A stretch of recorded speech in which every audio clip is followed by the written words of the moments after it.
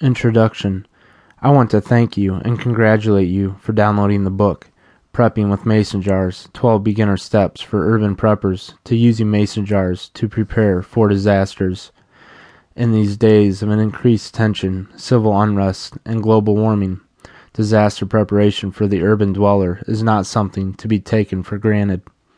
Whether you live in a high-rise apartment or own a home in suburbia, it is critically important that you have something to help you through the first 24 to 72 hours after a disaster strikes.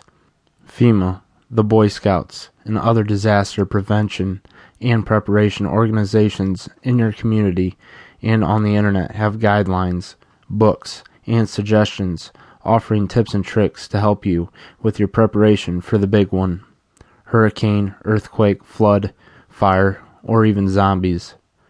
This book aims to provide you with more specific information on how you can prepare for serious disasters using resources that may already be sitting in your cupboards, your attic, or your collection of junk.